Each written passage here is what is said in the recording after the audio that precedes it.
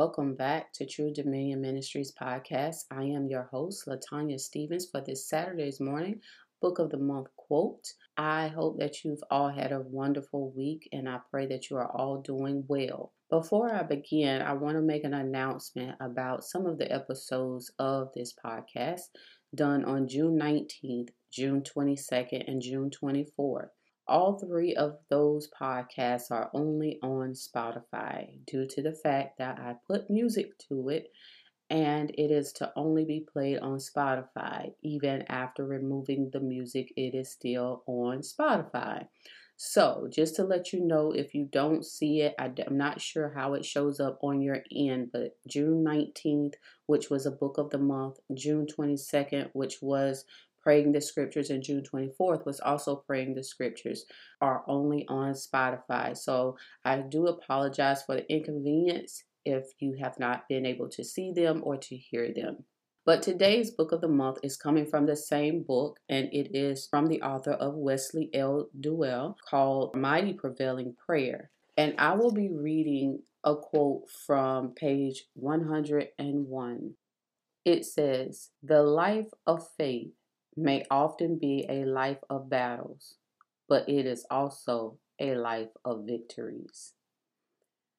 This is a short quote today. I usually read a little bit more than that, but that line in itself, it gave me everything. The life of faith may often be a life of battles, but it is also a life of victories. If you think about any time that you've had to have faith, it didn't feel good. And it was very uncomfortable. You felt very unsure of yourself or how things would work out because you did not have the details. And that's what faith is. Faith is not knowing the details.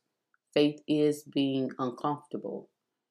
But faith is also knowing the power of God.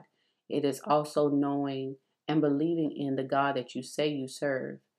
So, in this quote, it spoke to me because oftentimes when I do look at the places in my life where I've had to have faith, and it wasn't just one time, it was many times in my life where I did not know which way to go. So I had no choice but to go to God first. And that will cause you to strengthen your faith. It will cause you to exercise your faith so that you can become stronger in your spirit and have discernment so that when those times come again, you'll know which way to go or what to do. So this morning, what I want to tell you is whatever you're going through, whatever decisions you've had to make or still have to make, have faith. It may not feel good. It may be uncomfortable. You may not know which way to turn right now, but make sure that you know in the end, the battle has already been won and there is victory in your faith. I pray that you have a wonderful day. I pray that you have faith throughout your day and throughout the rest of the days of your life.